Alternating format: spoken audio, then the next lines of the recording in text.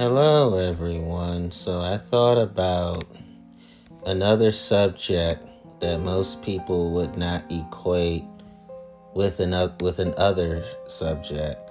What I mean is, most people don't equate fascism, authoritarianism, dictatorship, totalitarianism, and Orwellian to sex. But as a person who is recovering and recuperating from compound sexual assault and multiple perpetrator assault, gang rape, if you will, I had to recognize that you can infuse fascism, dictatorship, authoritarianism, totalitarianism, and Orwellian to sex. That's how you get sex crimes. That's how you get sexual violence, sexual bullying, sexual harassment, sexual assault, sexual molestation, pedophilia, rape.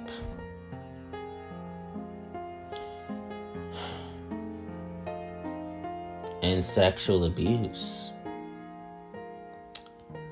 And that's also how you get sexual narcissism, sexual sociopathy, sexual psychopathy, and sexual psychopathy too. That's how you can infuse personality disorders into sex. That's how you can infuse anxiety disorders into sex. That's how you can infuse mood disorders into sex. That's how you can infuse eating disorders into sex. That's how you can infuse substance use disorder into sex. That's how you can infuse alcohol use disorder into sex. That's how you can infuse psychosis into sex. That's how you can infuse mental illness and nervous breakdowns into sex. These are all of my forced child lived experiences. So I'm going to start with sexual authoritarianism. Sexual hatred. The central sexual truth about a sexual authoritarian is that they are coming from a sexual place of sexual hatred.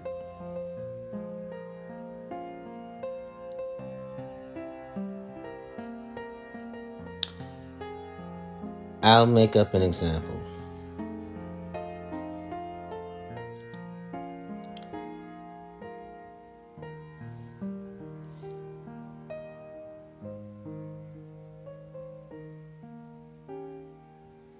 I have seen, this is a real life example actually. I'm going to catcall women. They ignore me. Maybe curse me out. Maybe give me the middle finger. And they profanely tell me where to stick it. So I run up on the woman.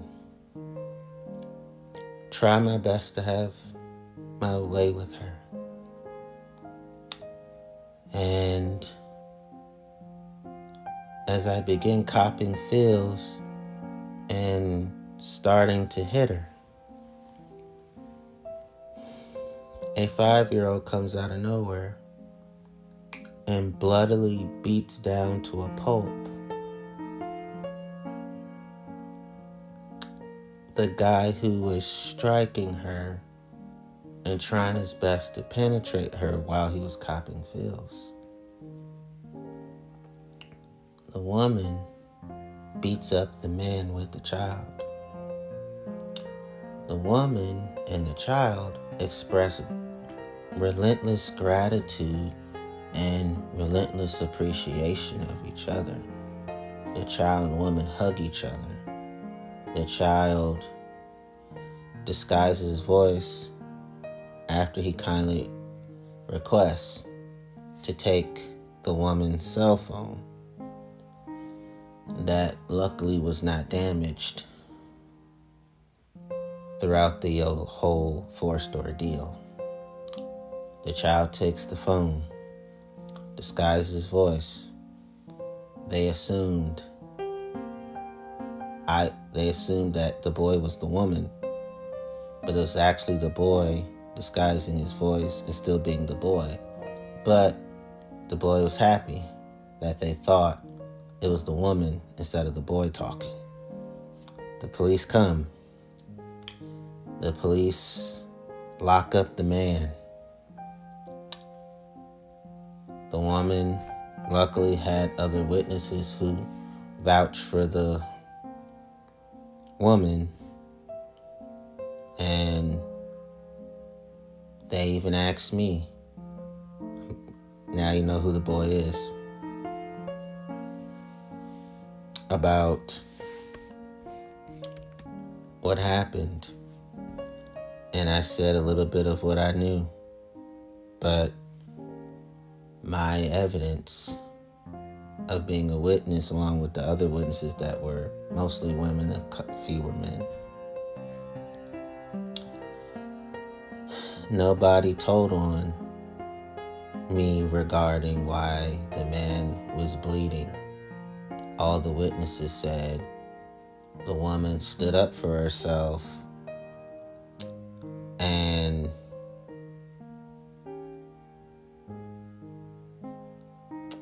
the witnesses said they helped out. Some did. The others were trying their best to call the police, even though they were shaking with fear. That's why I took it upon myself to call the police, because when people are nervous, their mind goes through. And some did help by keeping the guy from her. But no one talked about the fact that I beat up the man. So the man ends up serving years in jail because it found out that he was a multiple sex offender. That means he's gotten prosecuted for it before and was apprehended for it before. So because he's a repeat offender, he's never been out of prison. He offended that much. And me and the woman ended up being friends, because out of all the witnesses, she didn't want to be friends with any of the witnesses but me, because I was the one who was the quickest in having the police and the man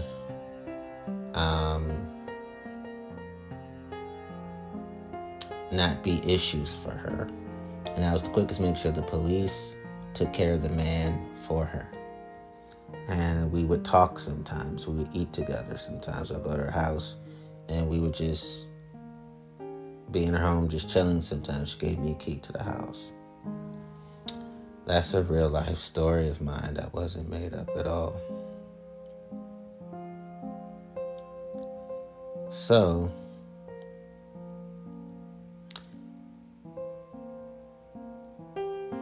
many people who are not people at all, they're sexual monsters. They sexually hate just about everyone sexually and everything sexually. Their sexual hatred is the same as their sexual anger, their sexual resentment, and even their sexual rage. It's more than just a catastrophic sexual emotion, really, but a sexual position, a sexual attitude towards life sexually.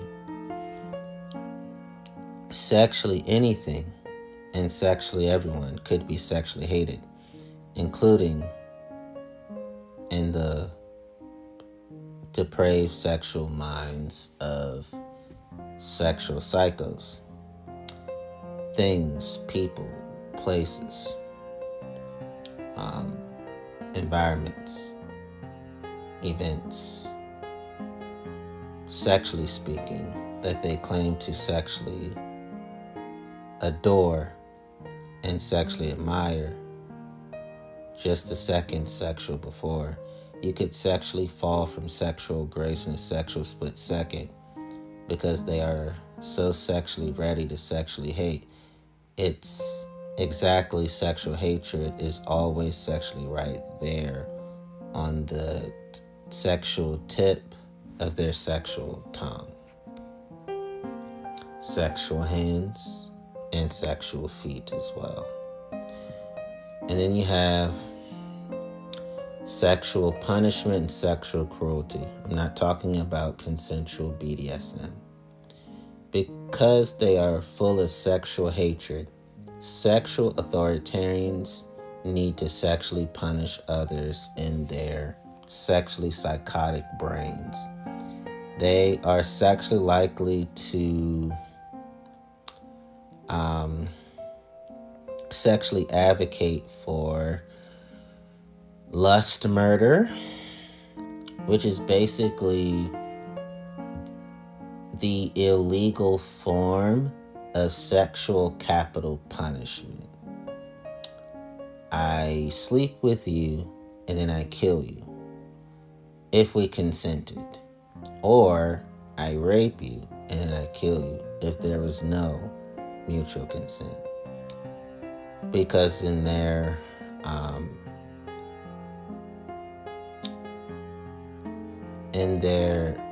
sexual mindlessness, sexual heartlessness, and sexual soullessness, they love to sexually advocate for sexual harsh punishments for all of those that they deem to be sexual offenders against them, and to sexually angle for sexual punishment obliquely, sexually speaking.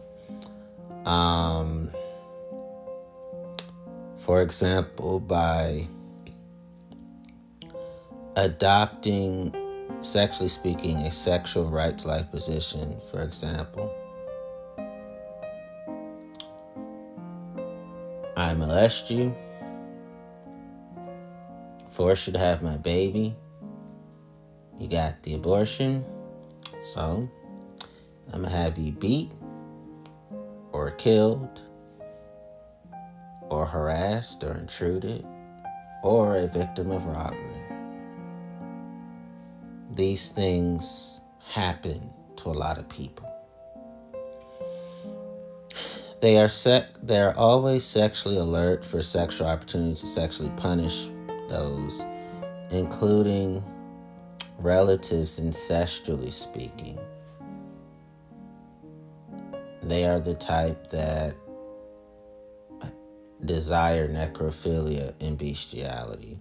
They torture animals, humans,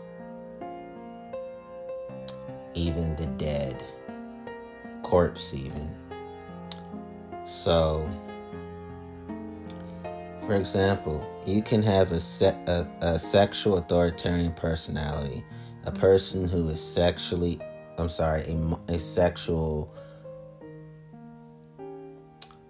deviant, a sexual pervert, can be sexually angry all the time, and they sexually explode and sexually strike out with sexual verbal abuse, sexual physical abuse, sexual emotional abuse, sexual social abuse, sexual career abuse, sexual conflict abuse, sexual spiritual abuse, sexual interpersonal abuse at the sexual drop of a sexual hat. So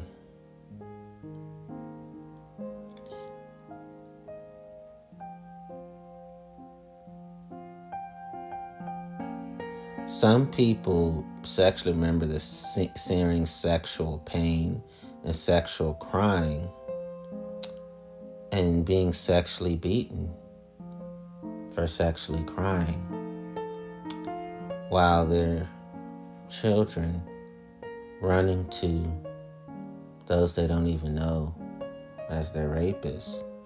That sexually sums up the compound sexual trauma of many people's childhoods.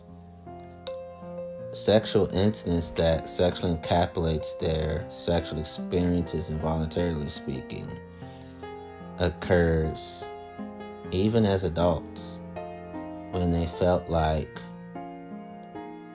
they were sexually shredded and, felt like they were being sexually diced into smithereens by the sexual assailants.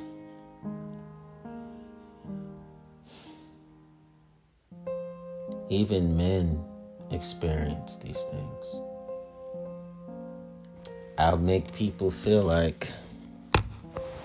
men feel like even that they're subhuman brutes because of what subhuman brutes, sexually speaking, actually did to them. And you will not be heard, seen, and affirmed in houses of worship, even in secular establishments, because our world and even religion tends to say nothing and do nothing about justice for men and boys who've been anally raped and orally raped, and men who are forced to suffer from vaginal rape by women assailants, women sexual assailants. And then you have those who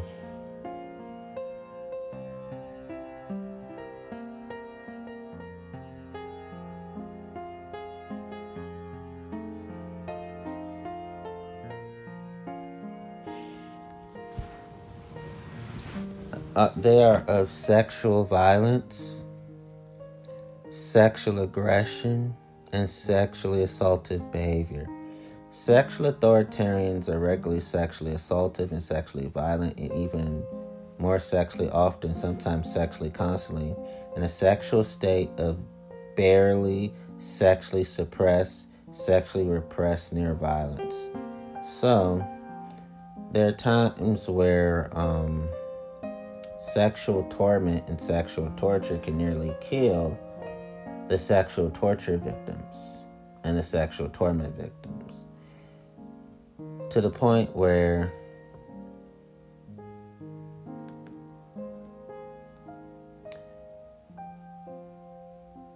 prison or self-defense or capital punishment or social workers or the state and the city have to remove the sexual assailants from the home and put them away from our global society.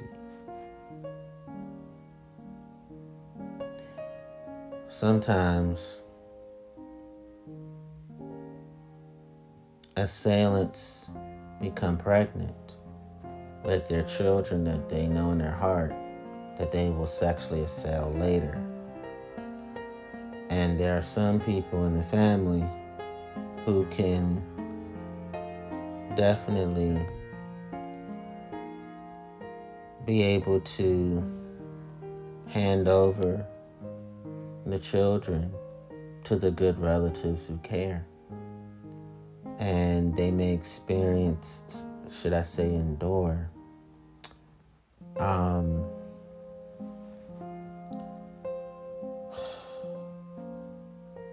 rape culture, sexual victim blaming, sexual victim shaming, sexual victim gaming, prude shaming, consent shaming, BDSM shaming, body shaming, sex shaming, slut shaming, and sex negativity. And they make the person feel like they'll never amount to anything sexually.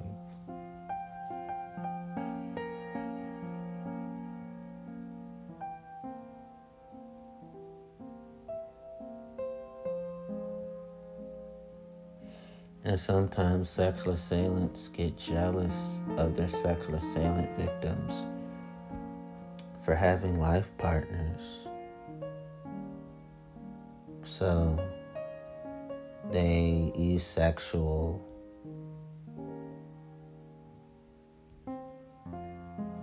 brute strength to punish their victims for daring to have another human being more important than them.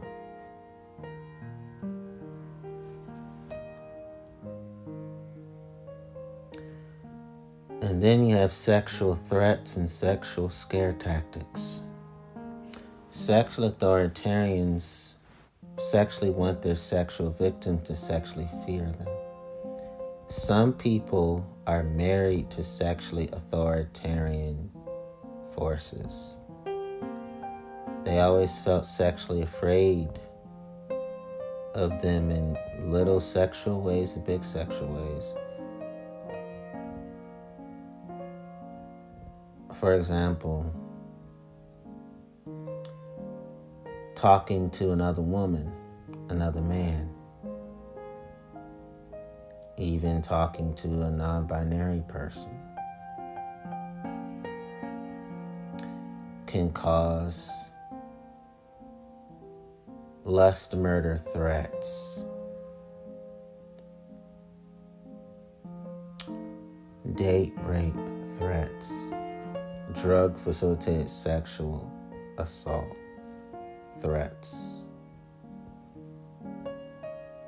And that if they don't do the sexual acts and sexual positions that they arrogantly demand, sexually speaking.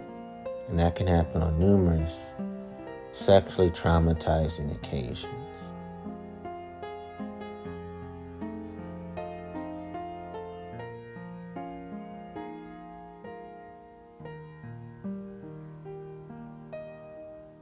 Some people within that dynamic sexually fight constantly.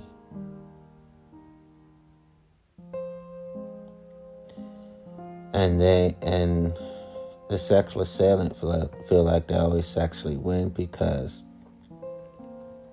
they are sexually willing to go for the sexual juggler and sexually hurt the sexual assailants even further. The sexual self-esteem of the assailants becomes sexually diminished, meaning that the assailant victims feel sexually ashamed for being sexually bullied by them and sexually ashamed of themselves for not sexually leaving them.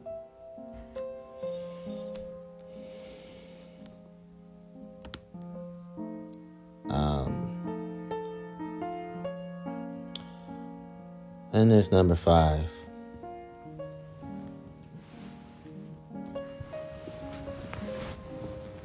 Sexually quixotic, unclear rules. Sexual authoritarians who may or may not have any personal sexual interest in sexually abiding by sexual rules love sexual rules for other people. The more sexually quixotic and sexually unclear the sexual rules, the sexual better, since sexually quixotic, unclear rules are the least sexual possible to sexually follow.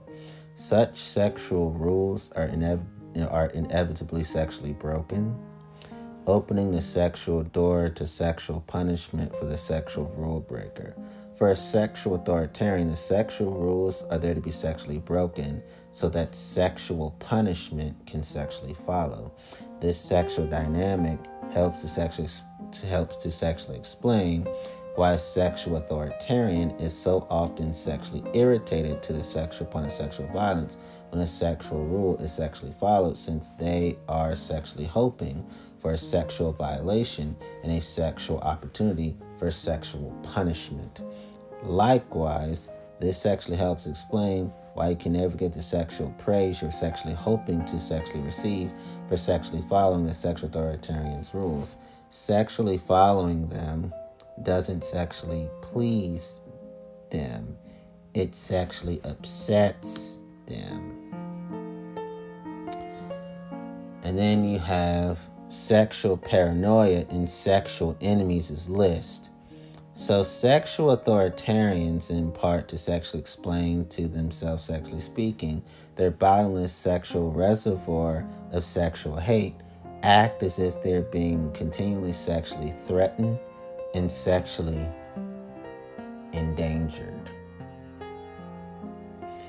They see sexual enemies everywhere, including often especially in former sexual friends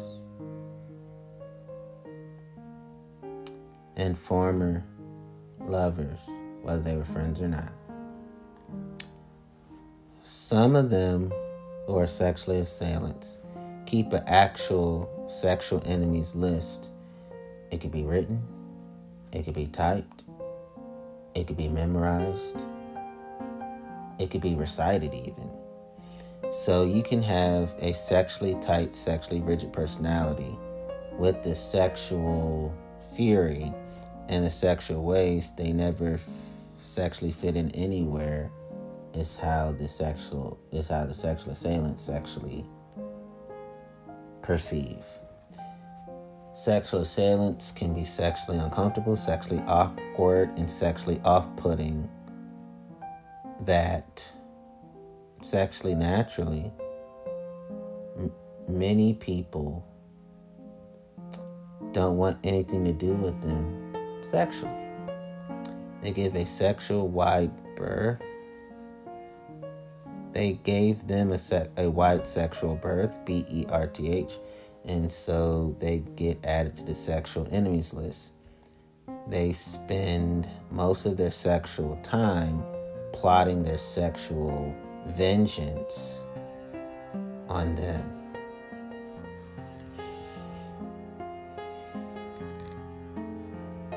Sexual truth held as sexual enemy. Sexual authoritarians have no sexual regard for the sexual truth. If your sexual agenda is to sexually punish others because you're filled with sexual despise and sexual indignation, the sexual truth of any particular sexual matter is a mere sexual inconvenience.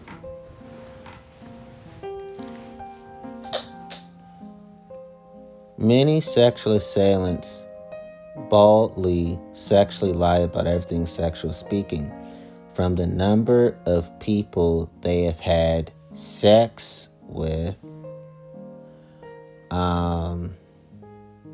a sexual number they always sexually inflate, to their sexual awesomeness, meaning their erotic sensual prowess. Another number, sexually speaking, they always sexually inflate. For sexual assailant victims and sexual assailant survivors, it can take decades even to sexually understand that every sexual lie came from the sexual same place. The sexual place of the sexual assailants making themselves look sexually better and others look sexually worse. Because they may even say, well, if somebody said I was sexually lousy, well, they're projecting. I was always the sexually phenomenal one. They were always the sexually lousy one. Then it says, then they sexually pat themselves on the back and feel sexual smugness and the sexual superiority complex because they enjoy making the people who sexually criticize them to be of the sexual inferiority complex.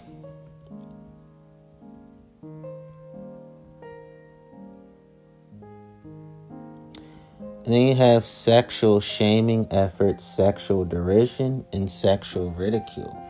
The sexual hatred and punishment of authoritarian agenda produces a sexual tyrant who takes sexual pleasure in sexual cruelty and who regularly sexually shames, sexually derides, and sexually ridicules their current sexual targets. To sexual control is not sexually enough. To sexually win is not sexually enough. To sexually dominate is not sexually enough. None of that is sexually experienced as sexually enough. The sexual authoritarian wants you sexually harmed and sexually defeated, sexually diminished even. Since nothing sexually speaking feels quite as sexually awful as sexual shame, it is sexual shame, especially that the sexual authoritarian wants you to sexually feel.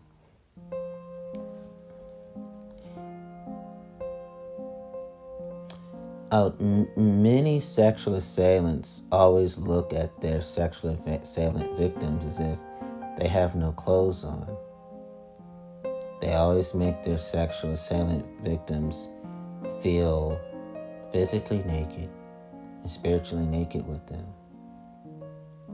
And the sexual assailant victims are like, we don't know how they're doing that exactly to us. We just know it's happening. And there's groping and grooming involved, sexually speaking. In fact, they cause sexual confusion, sexual befuddlement, sexual bewilderment, and sexual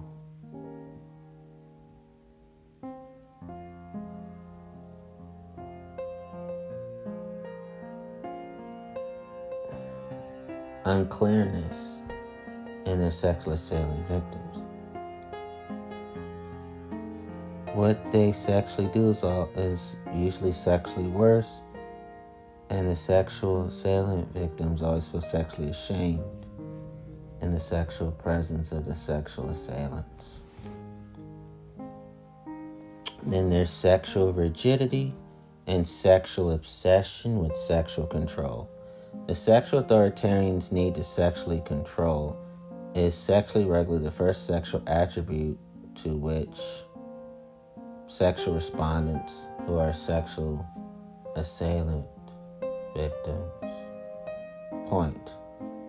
In a sexually characteristic response.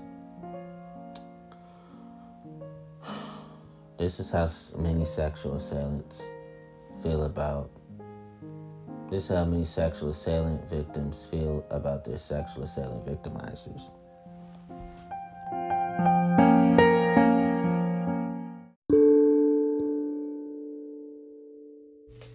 So again, the sexual assailant's victims are the sexual respondents due to sexual coercion. In a sexually characteristic response of the involuntary nature, sexually speaking.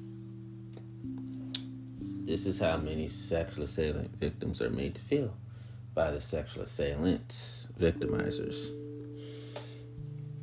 When they sexually spoke about their sexual relationship expectations, in quotations, they were sexually presented as sexual rules, sexual givens, and sexual truths that sexually ought to be sexually obvious to sexually anyone.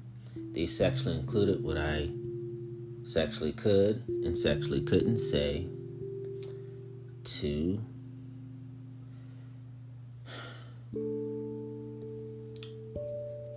friends and family. For example, I was not sexually allowed to express sexual concerns about the sexual relationship because that equaled sexual disloyalty.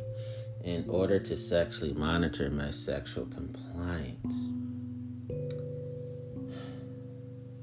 they bug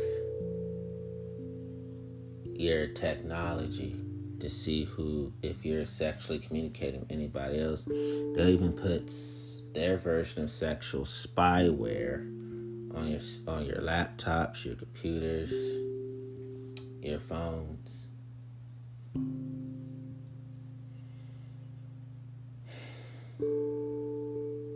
even sexual arms, in and out of the home. When they, quote unquote, sexually caught you,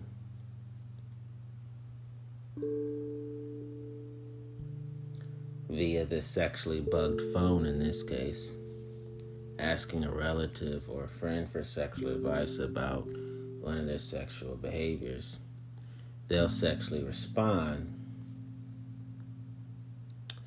by throwing all of your attire onto the sidewalk in front of the home by throwing them out of the window and sexually insisting that I choose right there in the sexual spot a sexual destination for yourself, and all of your shit, sexually speaking.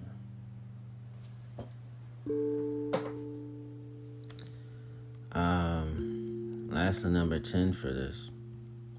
Sexual intrusiveness. When you sexually combine a sexual need to sexually control, the sexual desire to sexually shame and sexually humiliate, you land on another sexual authoritarian trait, sexual intrusiveness. Sexual authoritarians are sexually regulated into your personal sexual business, especially your sexual history business, in terms of, have you ever seen porn? Have you ever masturbated to porn? Have you ever, sexual fantasies, who your romantic crushes are? How many people have you had sex with? They even want to know if you do anything sexual in the bathroom type of business, in sexually terrible and sexually unacceptable ways. For example, if you're a sexual assailant, you may relate to this. Some people, the sexual abuse inflicted on them by their sexual assailant, it can be more sexual physical than sexual verbal, or sexual verbal than more sexual physical, or sexual verbal but not sexual physical, or sexual physical but not sexual verbal, or a combination of sexual verbal abuse and sexual physical abuse. They have this, it's none of your sexual business who else I'm sexually involved with, or you don't own anything sexually, but I do. And I even sexually own you. I can do whatever I sexually want, but you can't. And they have this whole do as you're sexually told mindset. They may sexually barge in on you if they feel like you're away from them for too long, sexually speaking. Or they may bang on the door and get a sexual orgasmic high off of that. And they come in sexually yelling.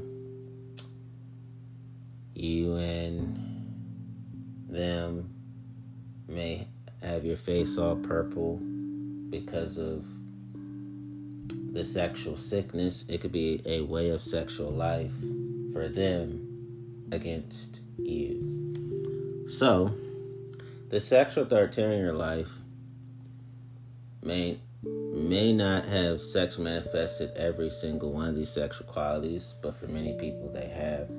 Sexual authoritarians do not look exactly sexually alike or act exactly sexually alike. Many sexual authoritarians are quite sexually undramatic and sexually relatively non-authoritarian much of the time when they're not in your presence. But many sexual authoritarians are quite sexually dramatic and relatively sexually authoritarian much of the sexual time. But they sexually share enough of these sexual features that they are sexually recognizable as sexual authoritarians. Do these first sexual 10 of the terrible sexual dirty traits and sexual behaviors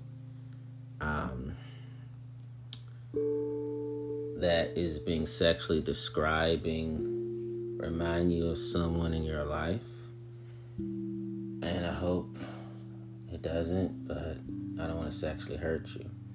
They sexually do, you can sexually count on in that, like, many sexual respondents, you too will have a sexual wound to sexually heal. I just gave you 10 of the 30, but the 10 is enough.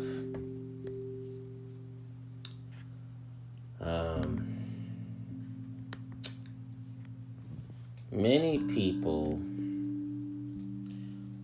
monsters, who are sexual totalitarians, these metaphors are how they sexually think. I'm talking about sexual monsters. In the sexual minds of sexual monsters, sexual dissent is equated to sexual violence. Sexual media is sexually controlled. The sexual legal system is sexually co-opted by the sexual state.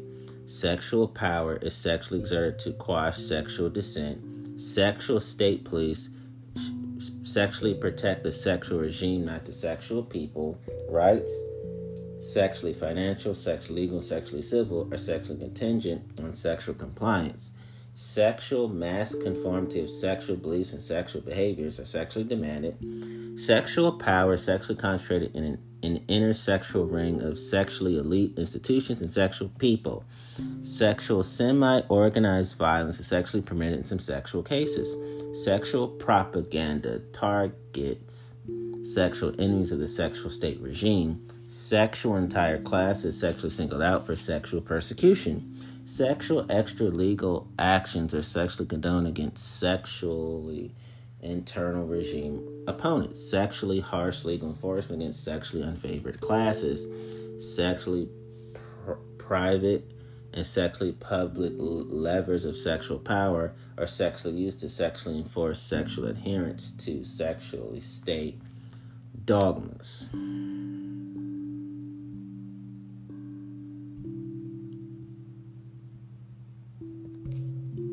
So that's sexual totalitarianism. And then you have sexual dictatorship. So sexual dictators fosters sexual cults of sexual personality, a sexual form of sexual hero worship in which the sexual masses are fed sexual propaganda, declaring their sexual leader to be sexually flawless and sexually divine. Under a sexual dictatorship, sexual protesters of bad sexual governance are sexually punished harshly. Sexual political power is sexually concentrated in the sexual hands of few sexual people or just one sexual person. Media sexual freedom is systematically sexually obliterated, leaving sexual newspapers, sexual radio, and sexual television as sexual tools for sexual indoctrination, even sexual dogma. Sexual dogmatism. Sexual intimidation, sexual murder, sexual imprisonment, sexual state-sponsored violence, and other sexual human rights abuses are sexually used to sexually control the sexual population. The sexual right to private sexual property is easily sexually abolished. They sexually weaken sexual institutions of sexual governance and sexually compromise sexual law enforcement agencies to sexually protect individuals in the sexual rules of sexual inner circle. Sexual dictators usually have a larger number of sexual security personnel, which is sexually disproportionate to sexual country's sexual status. I'm explaining the mindsets of sex crime committing criminals. Sexual citizens are not sexually allowed to sexually check the sexual rulers' power. Sexual peoples and sexual complaints are sexually condemned and sexually regarded as sexually sponsored sentiments of sexual regime change. Sexual dictators use sexually secret intelligence services to sexually spy on the sexual citizens and monitor private sexual communication. Sexual civilian or sexually not. Sexual military is usually a top sexual focus for sexual dictators, and they often sexually prioritize sexual defense spending over sexual social services. Sexual dictators never sexually appoint ambitious sexual subordinates as sexual second and sexual command. They prefer sexual figurehead deputies. They sexually accumulate unexplained sexual wealth and sexually invest heavily on their sexual hold to sexual power. Sometimes, sexually speaking, sexual dictators do allow sexual elections, but they sexually remain in sexual control of the sexual outcome by sexually allowing people to sexually participate in a sexually controlled manner. Sexual dictatorships sometimes come to a sexual end just as sexually chaotically as they sexually began. So you have sexual autocratic rulers, and a lot of what happens to them can become sexual public knowledge in terms of what sexually happened to the sexual dictators and sexual dictatorship's sexual end. So that's sexual dictatorship. Then you have those who are what I call sexually Orwellian. Sexual Orwellian is a sexual adjective describing a sexual situation, sexual idea, sexual societal condition that I identified as being sexually identified as being sexually destructive to the sexual welfare of a free and sexually open society. Sexually free and sexually open society, sexual welfare. It sexually denotes a sexual attitude and a sexual brutal policy of sexual draconian control by sexual propaganda, sexual surveillance, sexual misinformation, sexual disinformation, denial of sexual truth. So you got sexual doublethink and sexual manipulation of the sexual past, including the sexual unperson. A sexual person whose past sexual atrocity is sexually idealized from the sexual public record and sexual memory, sexually practiced by sexual modern repressive governments. Then you have political sexual doublespeak. So that means this is more the mindset of sex criminals.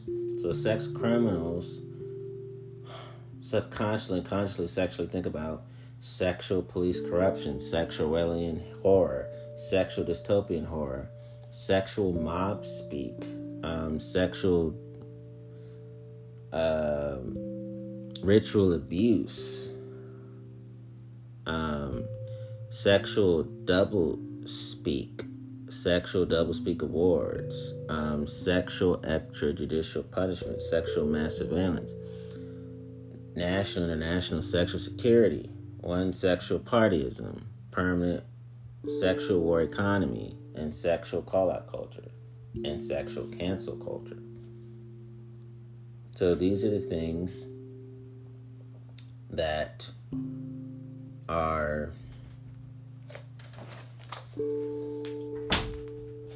in the minds, sexually speaking, of these sexual villains, sexual antagonists.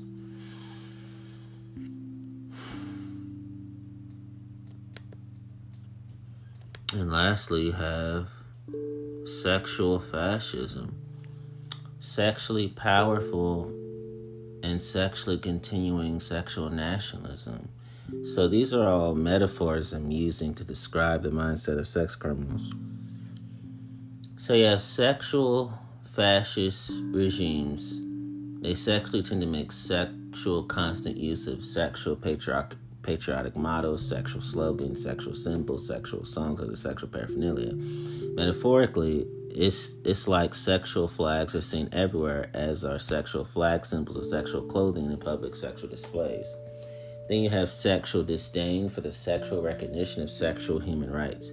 Because of sexual fear of sexual enemies and the sexual need for sexual security, the sexual people in sexual fascist regimes are sexually persuaded that sexual human rights can be sexually ignored in certain sexual cases because of sexual need, in quotations. The sexual people tend to sexually look the other sexual way, or even sexually approve of sexual torture, sexual summary executions, sexual assassinations, sexually long incarcerations of prisoners, etc. Do you have number 3?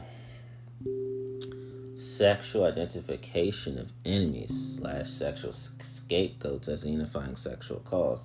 The sexual people are sexually rallied into a sexually unifying patriotic frenzy over the sexual need to sexually eliminate a perceived sexual common threat or sexual foe.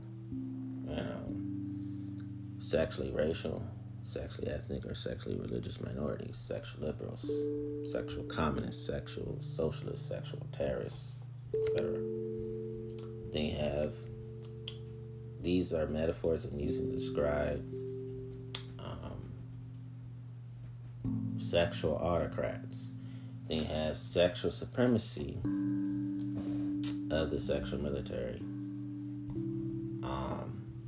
Even when there are widespread sexual domestic problems, the sexual military is giving a sexually disproportionate amount of government sexual funding, and the sexual domestic agenda is sexually neglected.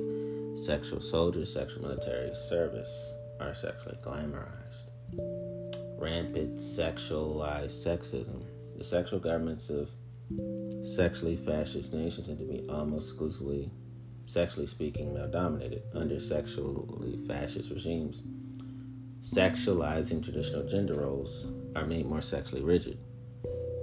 Opposition to abortion for others, but private support for abortion for themselves is high, as in sexualizing queerphobia and sexualizing anti-queer legislation and national sexual policy.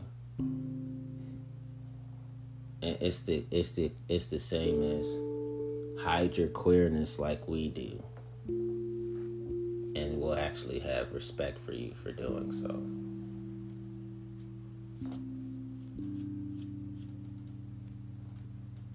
Then you have controlled sexual mass media. Sometimes the sexual media is directly sexually controlled by the sexual government.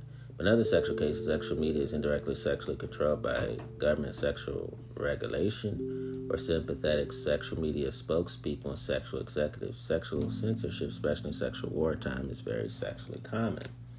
And number 7, sexual obsession with national sexual security and international sexual security. Sexual fear is used as a sexual motivational tool by the sexual government over the sexual masses.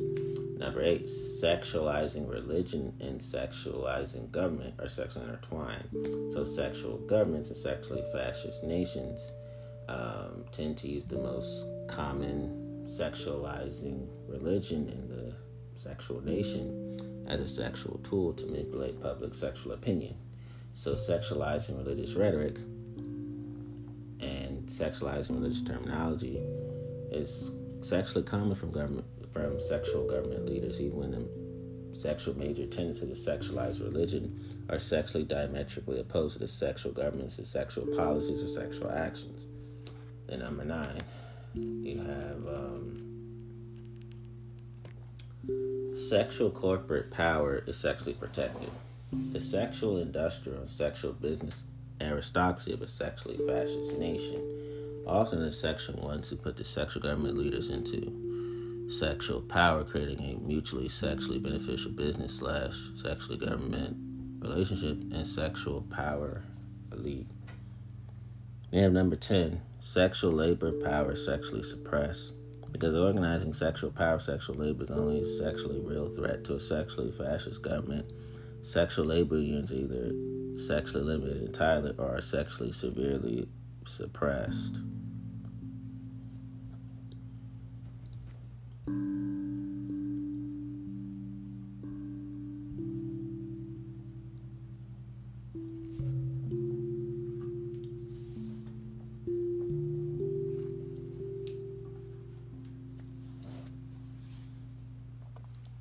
Sexual disdain for sexual intellectuals and the sexual arts.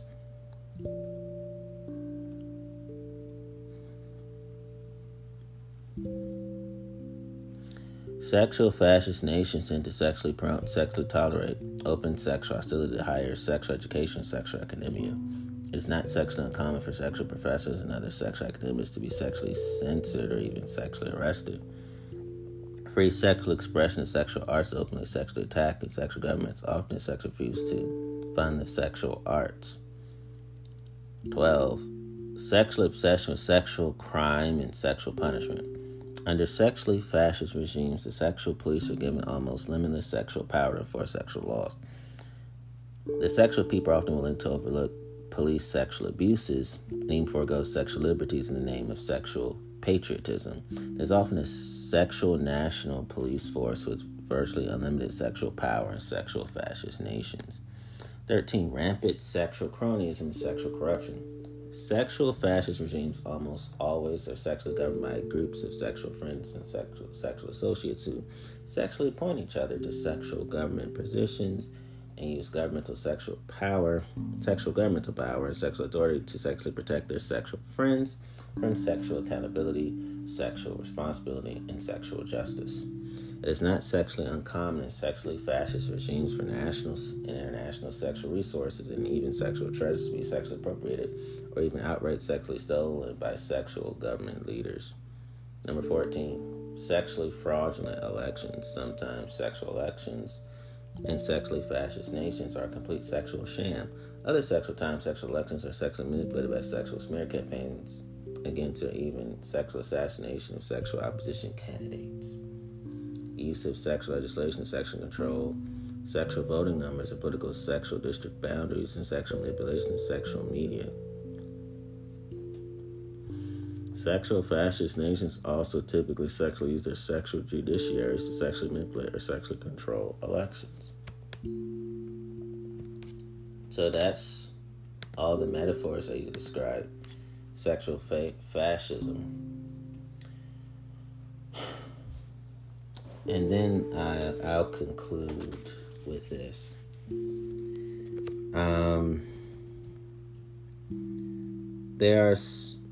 Most people are verbally sexually harmful, verbally sexually injurious, verbally sexually detrimental, verbally sexually hurtful, verbally sexually noxious, verbally sexually evil, verbally sexually mischievous, verbally sexually ruinous, verbally sexually adverse, verbally sexually sinister, verbally sexually subversive, verbally sexually incendiary, verbally sexually virulent, verbally sexually cataclysmic, verbally sexually corroding, verbally sexually toxic, verbally sexually baleful, verbally sexually painful, verbally sexually wounding, verbally sexually crippling, verbally sexually bad, verbally sexually malicious, verbally sexually malignant, verbally sexually sinful, verbally sexually pernicious, verbally sexually unwholesome, verbally sexually corrupting, verbally sexually menacing, verbally sexually dire, verbally sexually prejudicial, verbally sexually damaging, verbally sexually corrupt, verbally sexually vicious, verbally sexually insidious, verbally sexually treacherous, verbally sexually catastrophic, verbally sexually disastrous, verbally sexually wild in all the bad ways, verbally sexually murderous, verbally sexually destructive, verbally sexually unhealthy, verbally sexually killing, verbally sexually fatal, verbally sexually mortal, verbally sexually serious in all the bad ways, verbally sexually dangerous, verbally sexually fraught with evil, verbally doing sexual harm, verbally doing sexual evil, verbally sexually sore, verbally sexually distressing, verbally sexually diabolic, verbally sexually brutal, verbally sexually unhealthful, verbally sexually satanic, verbally sexually grievous, verbally sexually lethal, verbally sexually venomous, verbally sexually cruel, verbally sexually unfortunate, verbally sexually disadvantageous, verbally sexually felonious, verbally sexually objectionable, verbally sexually fiendish, verbally sexually unlucky, verbally sexually malign, verbally sexually devilish, verbally sexually corrosive.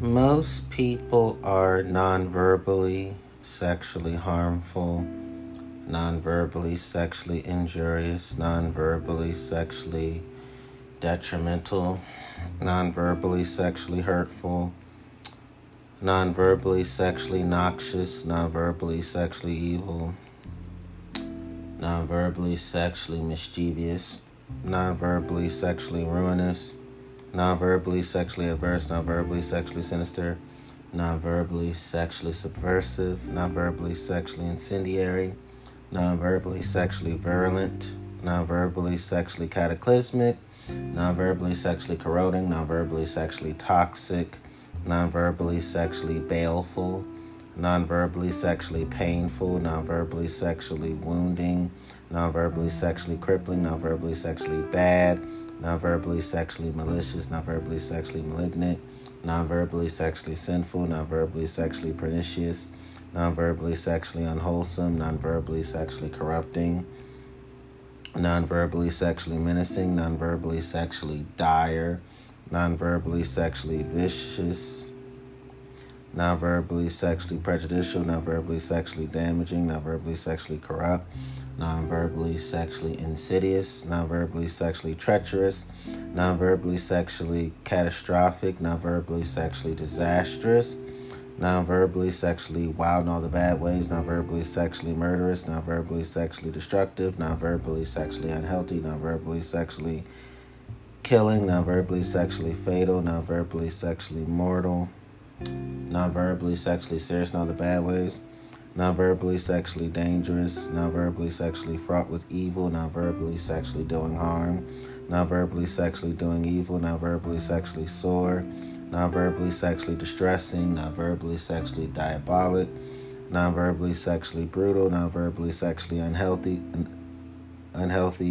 non-verbally sexually unhealthful, non-verbally sexually satanic, non-verbally sexually grievous, non-verbally sexually lethal, non-verbally sexually venomous, non-verbally sexually cruel, non-verbally sexually unfortunate, non-verbally sexually disadvantageous, non-verbally sexually felonious, non-verbally sexually objectionable, non-verbally sexually fiendish, non-verbally sexually unlucky, non-verbally sexually cursed, non-verbally sexually malign, non-verbally sexually devilish, non-verbally sexually corrosive. And most people are verbally sexually cursed. Just wanted to say that. Need to say that too.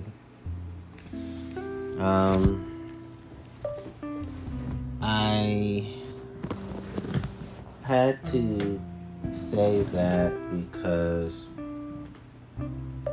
most people's sexual commands, sexual questions, sexual comments, sexual compliments, and making you do whatever they want you to do sexually tend to be abusive, traumatic, victimizing, insulting, rudeness, ad hominems, and smear campaigns and character assassination.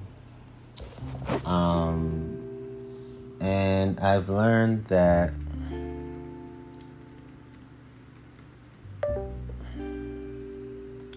for example, most people's eye contact, facial expressions, gestures, postures, use of objects, body language, social cues, kinesics, distance, physical environments, physical appearance, of voice and of touch are sexually chaotic and sexually calamitous.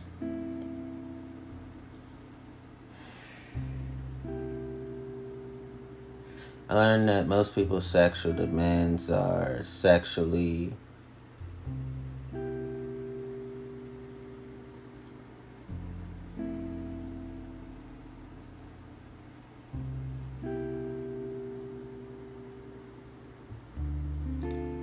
monstrosities, and I've learned that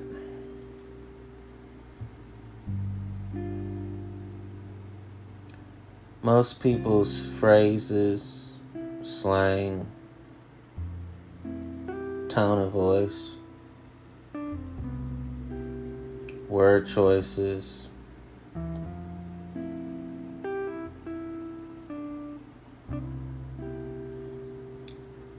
language, linguistics, terminologies,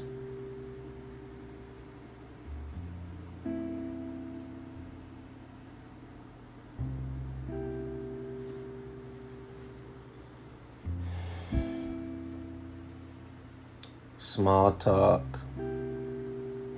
and full-length conversations are sexually cutthroat and sexually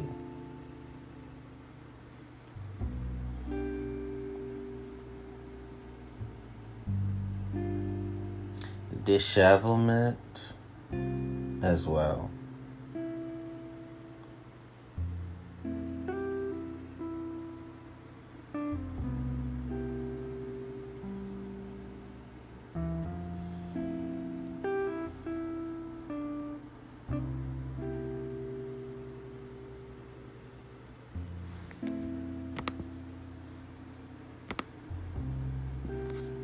I have to say that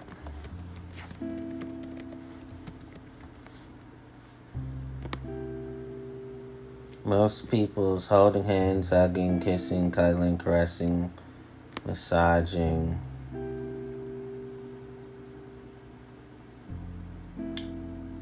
tickling,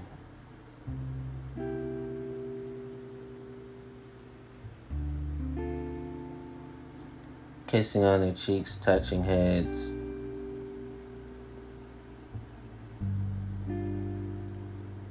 washing each other, feeling each other, penetrating each other, foreplay, and non-penetrative sex, as well as being inside each other's personal spaces, are just sexually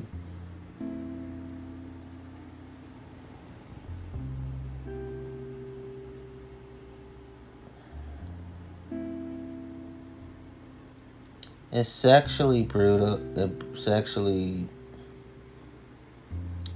are forms of sexual crudity, sexual roughness, and sexual tyranny, too.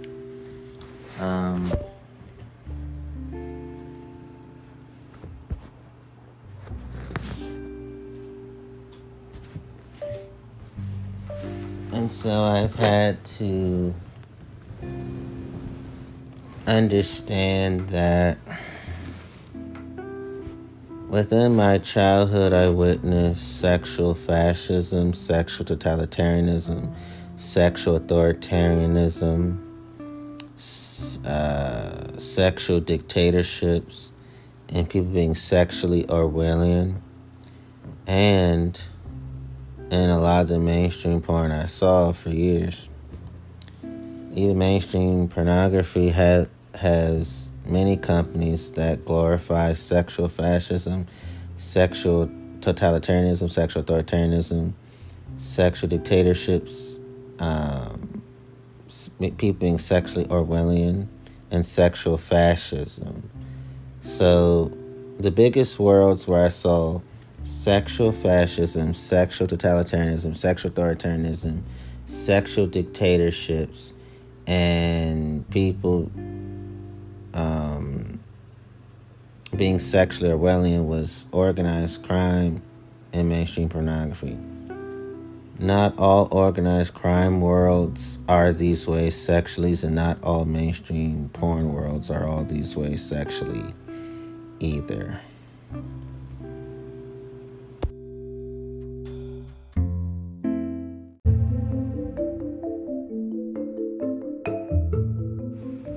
Most people's touch, taste, hearing, sight, smell, hearts, bodies, minds, souls, and memories are filled and overflowing full of sexual pollution, erotic contamination, and sensual uncleanness.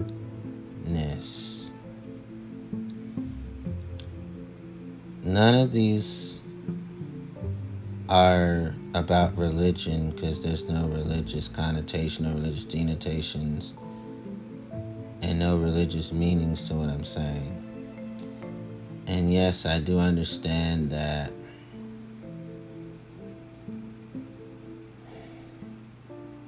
most people in the world are not sexual fascists, are not sexual authoritarians, are not sexual totalitarians, are not sexual Orwellians, and are not of sexual dictatorships. I'm talking about we live in a world where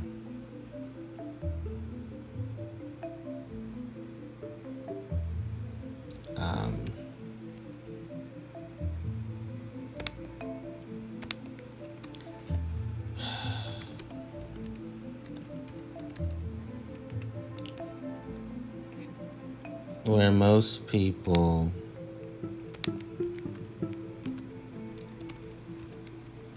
are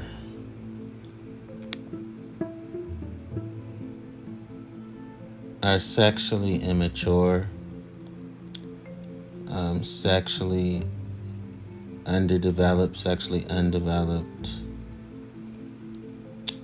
sexually uninformed, sexually uneducated, sexually undereducated,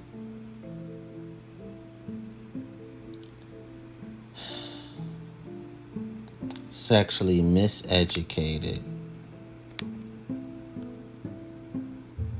sexually naive, suffer from sexual naivete,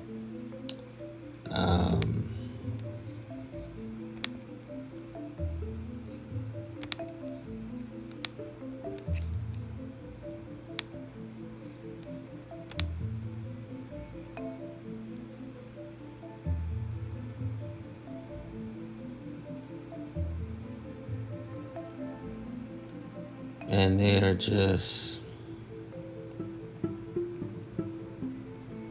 sexually clueless,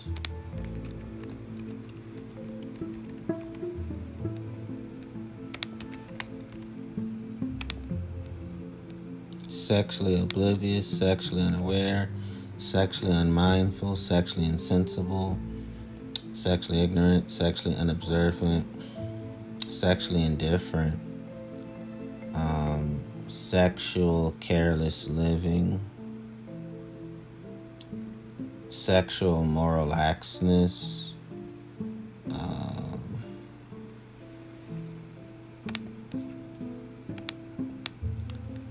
sexually unfeeling, sexually inconsiderate, sexually unconcerned, sexually uncaring, sexually compassionless, sexually lacking compassion,